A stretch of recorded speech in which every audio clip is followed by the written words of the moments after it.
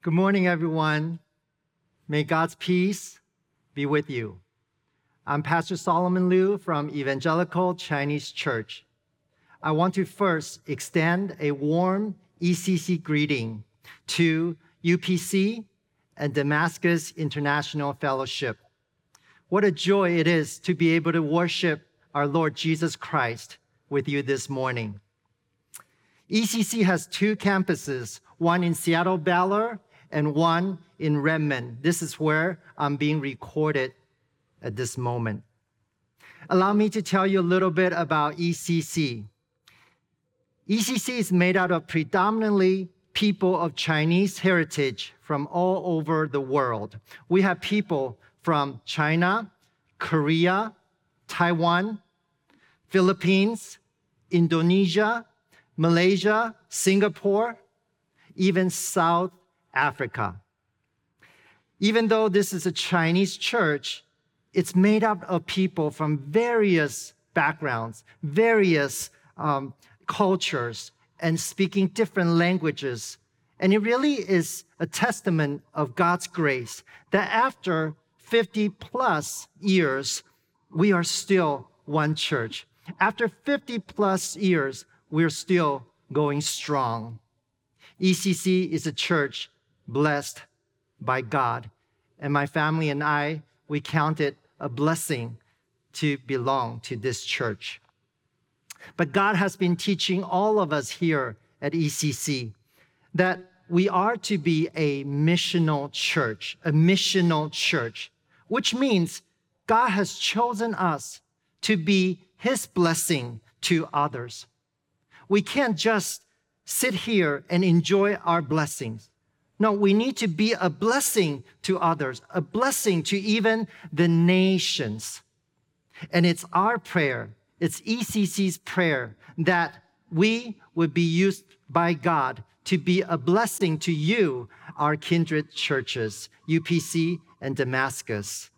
It's also our prayer that with your partnership and with your encouragement, that together we can be God's blessing to our city for Jesus Christ. Amen? Today's sermon is entitled, Redeeming Ethnic Narratives. Every person has a narrative. Our narrative is the lens in which we look at the world. It's our personal understanding of how life works. Our narrative helps us define what has significance and value in life. It's important for us to understand our narrative because our personal narrative is largely shaped by our ethnicity, our culture, and our upbringing. But because we exist in a fallen world, there's brokenness in our narrative. And the author of the book, Colorblind, uses the word cracks. There are cracks in our narrative. And if we want to be a true blessing to others, to love and serve like we've been talking about in Kindred, serve others, love others the way God wants us to, then we must first identify the cracks in our ethnic narrative and allow God to redeem it for His glory. So with that in mind, let's look at today's passage, Philippians chapter 3, verses 2 to 11. This passage was written by the Apostle Paul. And as we read today's passage, I want you to see two thoughts. The first thought is broken narratives, our broken narratives. The second thought is redeeming transformation, the redeeming transformation that God can bring into our lives. With that in mind, let's read the Word of God together. Philippians 3, verses 2 to 11. Verse 2. Look out for the dogs. Look out for the evildoers. Look out for those who mutilate the flesh. For we are the circumcision, who worship by the Spirit of God and glory in Christ Jesus, and put no confidence in the flesh. Though I myself have reason for confidence in the flesh also. If anyone else thinks he has reason for confidence in the flesh, I have more. Circumcised on the 8th day, of the people of Israel, of the tribe of Benjamin, a Hebrew of Hebrews, as to the law, a Pharisee, as to zeal, a prosecutor of the church, as to righteousness under the law, blameless. But whatever gain I had, I count it as loss for the sake of Christ.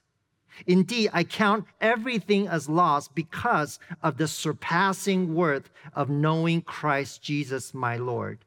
For his sake, I have suffered the loss of all things and count them as rubbish, in order that I may gain Christ and be found in him, not having a righteousness of my own that comes from the law, but that which comes through faith in Christ, the righteousness from God that depends on faith, that I may know him and the power of his resurrection, and may share his sufferings, becoming like him in his death, that by any means possible I may attain the resurrection from the dead. May God bless the reading of his word. First, let's look at the brokenness in Paul's narrative and allow that to help us identify the brokenness in our lives. Paul started out by saying in verse 2, look out for the dogs, look out for the evildoers. See, he was warning the Philippians against the false teachers, the people who went around teaching these new believers that instead of receiving salvation by faith, they had to do something else. They had to be circumcised. They had to first be converted to Judaism. See, the culture of Judaism is one of many, many rules, one of many rituals and customs. And Paul says, I used to be all that. Paul says, my life used to be characterized by all those things. And this is where Paul started to tell his story. You see, Paul used to be a Pharisee. He belonged to the strictest religious group, which prided themselves in how strictly they can obey the rules. In a way, they equated their spirituality, their faith, with their religious practices and rituals. And you could just hear Paul boasting. You know, when it comes to obeying the rules, I am the best. I am perfect. I am blameless. See, that's Paul's background, you see, where he found his identity in his strong work ethic. He was a hardworking individual who drew his self-worth from his accomplishments. As an Asian American, this really resonates with me and my community. We can really relate to Paul's narrative. See, in the Chinese culture, we are big on high achievements. Ever since we were little, it's ingrained in us the high standard that's expected of us. See, in everything we do, we must do it with excellence. In everything we do, we must give it 110%. Because we don't just do it for ourselves. Everything we do, it reflects on our family. Not too long ago, a middle school girl introduced to me what an Asian grading system is. Now, all of us know the general understanding of the grading system in our American society, right? Anything, see, A, B, C, D, and F. Anything, C right there is average. Average. Now, anything below C, It's not very ideal. You want to get at least average, right? At least a C. Now, if you are above average, you get a B, which is good, good. And if you are really good, if you are exceptional, then you get an A. You see, that's the general understanding of the grading system in the American culture, but not in Asian culture, no. You know what an A stands for in the Asian grading system? A simply means average. Average. Getting an A is no big deal. You're supposed to get an A. Well, then what is B then? B means below average. Not very good. Not very good. C? Can't have dinner. Sorry. You got a C? No dinner for you. Go to your room. D? Don't come home. Don't even think about coming home tonight. F? Find a new family. We don't even know you.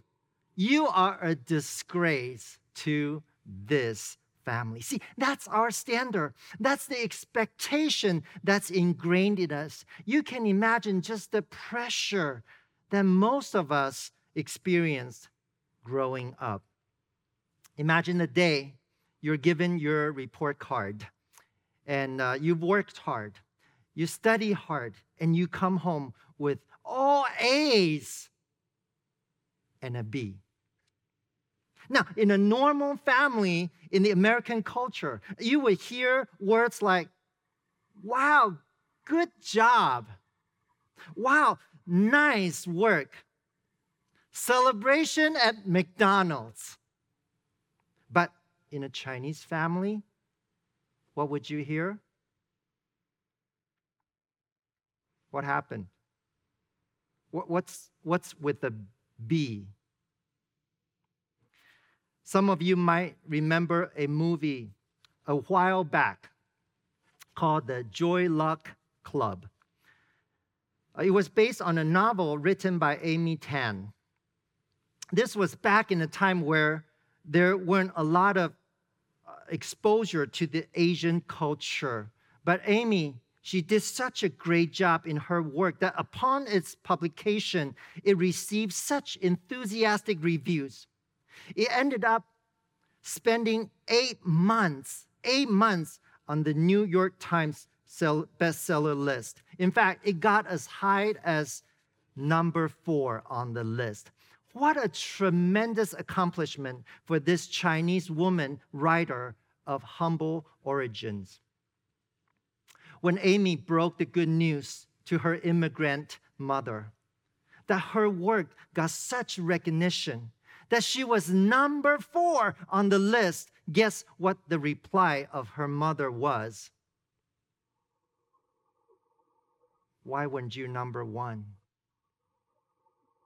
Not, job well done.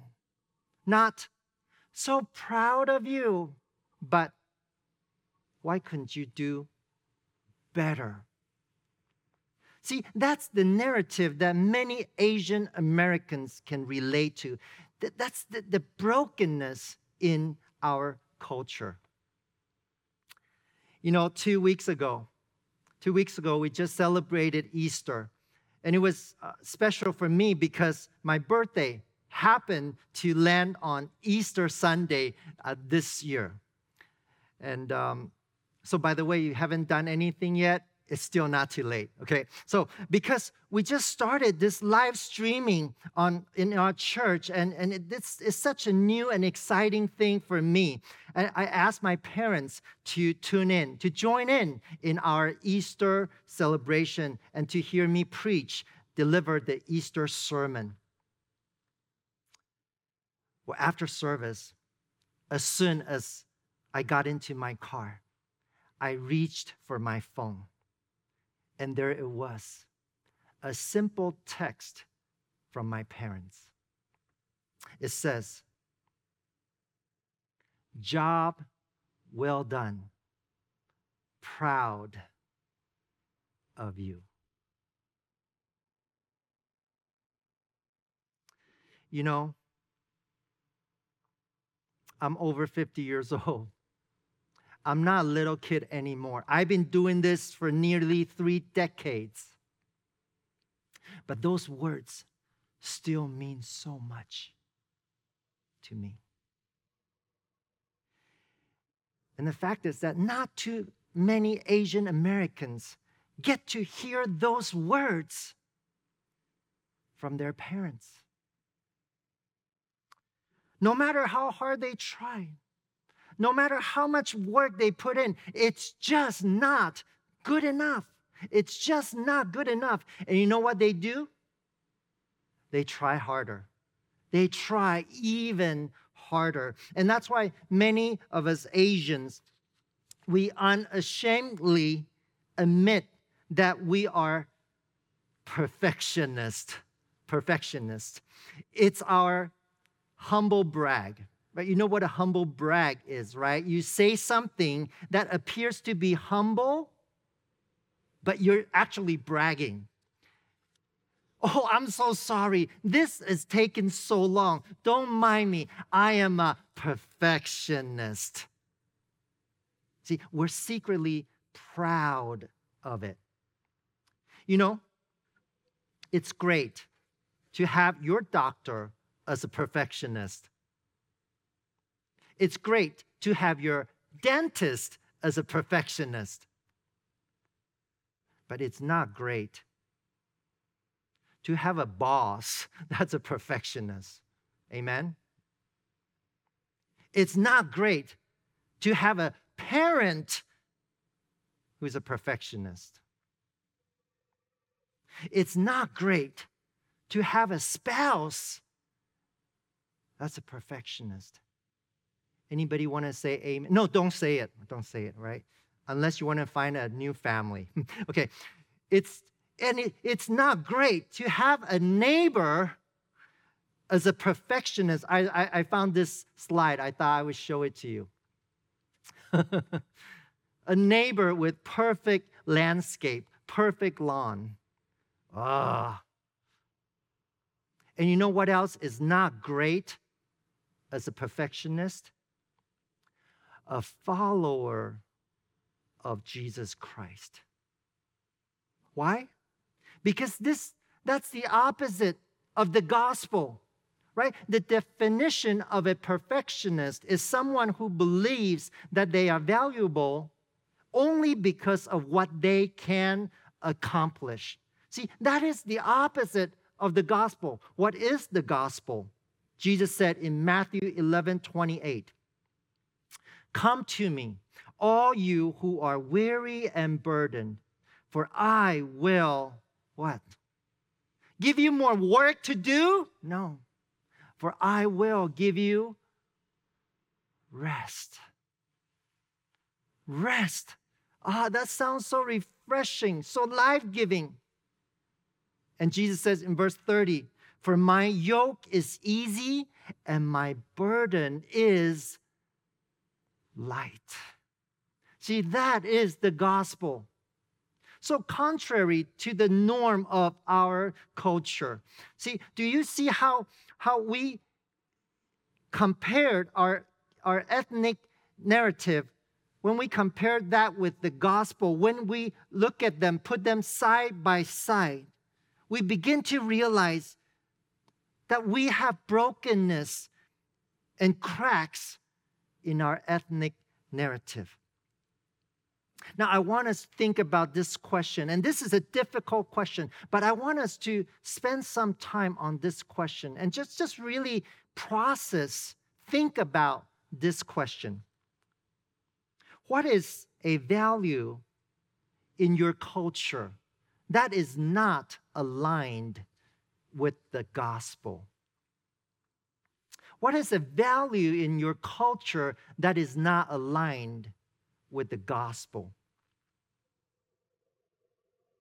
Or it may not be a value, but a worldview. Your upbringing, your ethnicity, that is not biblical. See, that is a question that we must think about. See, all of us, no matter who we are and where we come from, all of us have brokenness. All of us has cracks in our narrative. And we need to allow God to heal our brokenness. We need to let God transform it for His glory, which leads us to our next portion. Number 2, let's look at God's redeeming transformation in our lives. See, just as we are examining our narrative, finding how broken it is, Paul too is realizing that, hey, being a perfect Jew is not enough. I mean, you cannot find a better Jew than Paul, right? Yet Paul is realizing here that that is not good enough. And look at what he said in verse 8. See, I count all these things a loss because of the surpassing worth of knowing Christ Jesus, my Lord. And he goes on to say in verse 10, I want to know Christ. See, when he looked at his narrative from God's perspective, he realized the things that he used to place so much confidence in, the things that he used to really rely on and draw identity from, all these things, they are lost compared to knowing Christ. See, in today's passage, the key word is knowing. And Paul just keeps repeating himself again and again. I want to know Christ. I want to know Christ. I want to know Christ. See, the word knowing here is not just a intellectual kind of knowing, but it's an experiential type of knowing.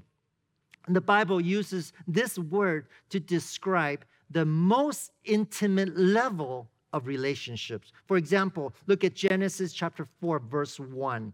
Adam knew Eve, his wife, same word, knowing, and she conceived and bore Cain.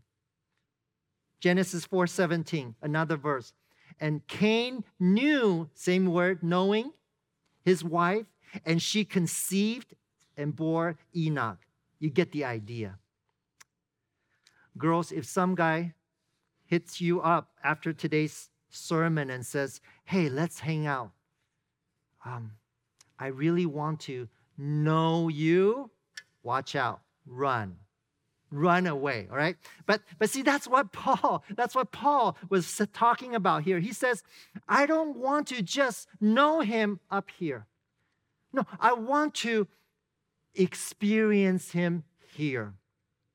I want to know Christ at the deepest level. I want to be so intimately connected to him.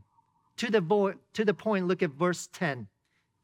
He says, I want to know Christ. Yes, to know the power of his resurrection and participation in his sufferings. See, that's how intimately he wanted to be with Christ, to share in even Christ's suffering. See, Paul was someone who had an intimate relationship with Christ. And it's that relationship that enabled him to serve God the way he did. My brothers and sisters, how about you? Do you have an intimate relationship with Christ? Do you really know Christ? Or do you just know about him? I am convinced that we cannot live the Christian life that God has called us to live. To love the way God called us to love, to serve the way God called us to serve, without having an intimate relationship with him, without having experienced his love and his forgiveness for us. Think about this. The Bible says, Ephesians 4:32, forgive each other just as in Christ God forgave you. Jesus said in John chapter 13:14, now that I have washed your feet, you should also wash one another's feet.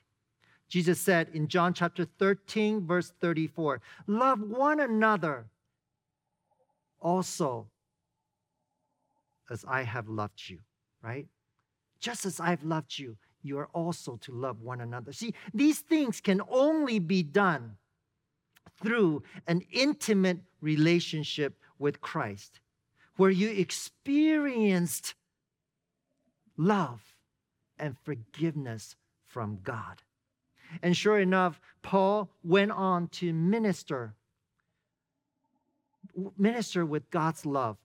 He lived the rest of his life spreading the gospel of Jesus Christ to those that did not know Christ. Most of them were not Jews, but Gentiles.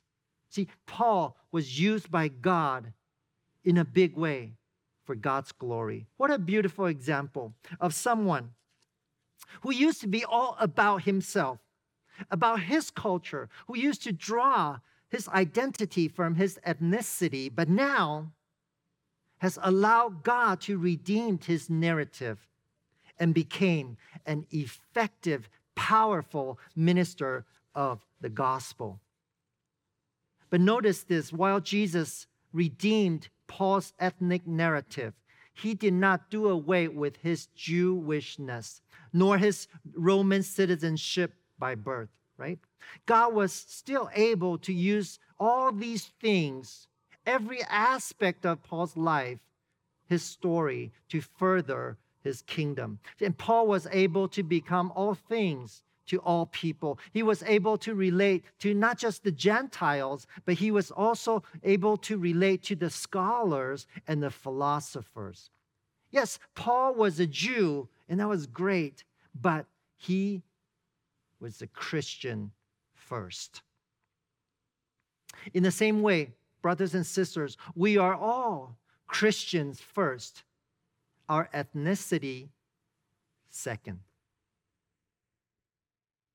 I want to give you an example of that.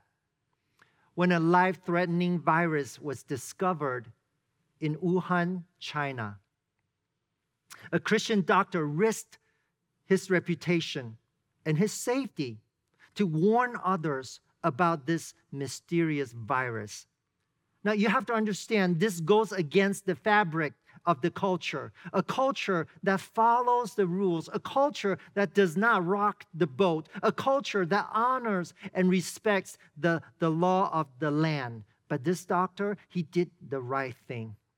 He did the Christian thing. He stood his ground. He was a Christian first, his culture second. You know, this Christian doctor continued to treat his patients until he himself was infected and eventually died of this virus. It is said that as he was dying, he wrote a deeply touching poem of how he would miss his family and his beloved city.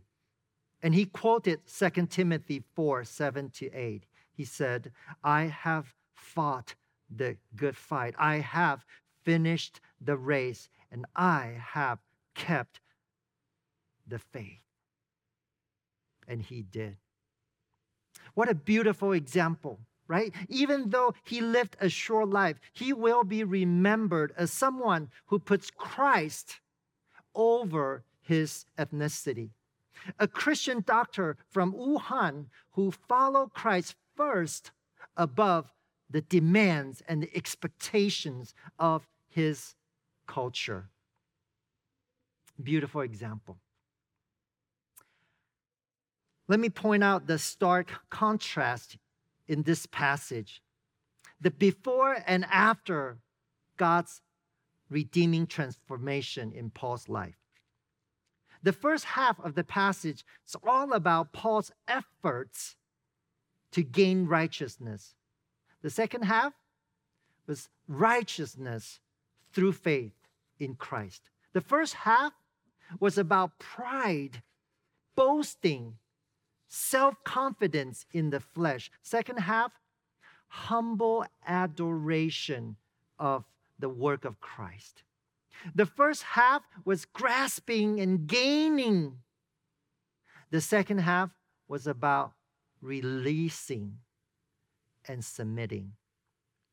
The first half was about work and labor and burden. The second half, relationship, intimate relationship. What a difference, right? God's redeeming transformation makes in our lives. You know, Paul's narrative story reminds us of another story in the Bible. Luke chapter 15, the older brother's story. Remember when the prodigal son had returned home? The father threw a big party, invited everyone to come, and everybody came to celebrate and to rejoice with the father except one person. Who's that? The older brother. The father came out to speak to the older brother, hoping that he would come in and join in the father's happiness. But what did the older brother say to the father? Verse 29. Look, all these years I slaved my life for you. Now, I can only imagine that when he was speaking these words, he spoke with clenched teeth and bitterness. I worked my tail off for you. I labor like a dog. Do you even recognize all the things I've done for you? And what have you given me? What is the older brother's narrative? He has thought that the father's love is gained through hard work. And as long as he worked hard and long enough, he would be able to get the father's blessing. But what did the father say in verse 31? Look at verse 31. The father said to him, my son, you've always been with me. Everything I have is yours. The older brother never had to work for it. The father shows the older brother a new narrative, a gospel narrative. It's not about work. It's about what he has already given to you based on relationship with him. My friends, that is the gospel. That is the gospel of Jesus Christ. Jesus has already done the work for us on the cross. Remember, when Jesus was dying on the cross, he said these words, "It is finished." It is finished. All the work that's required for us sinners to gain salvation, to have access to God, the work is done. It is finished. And because of that, through Jesus Christ, my brothers and sisters, everything the Father has is ours. That's it. That's the gospel narrative that God wants us to have in our life. You know, it's so ironic. The older brother here, even though he was home, he was so far from the Father. Do you see that? Even though he was physically close to the Father, he did not have an intimate relationship with the Father. He totally, completely missed the point. Now, for me as a servant of God, see, this is a constant reminder that I need. Now, some of you know that I come from a pastoral family where my grandpa and my dad, they were all pastors. My grandpa was a faithful servant of God. You can see him here at this picture, that he survived a major stroke, which left half of his face paralyzed. But he continued to serve God until his body would not allow him to.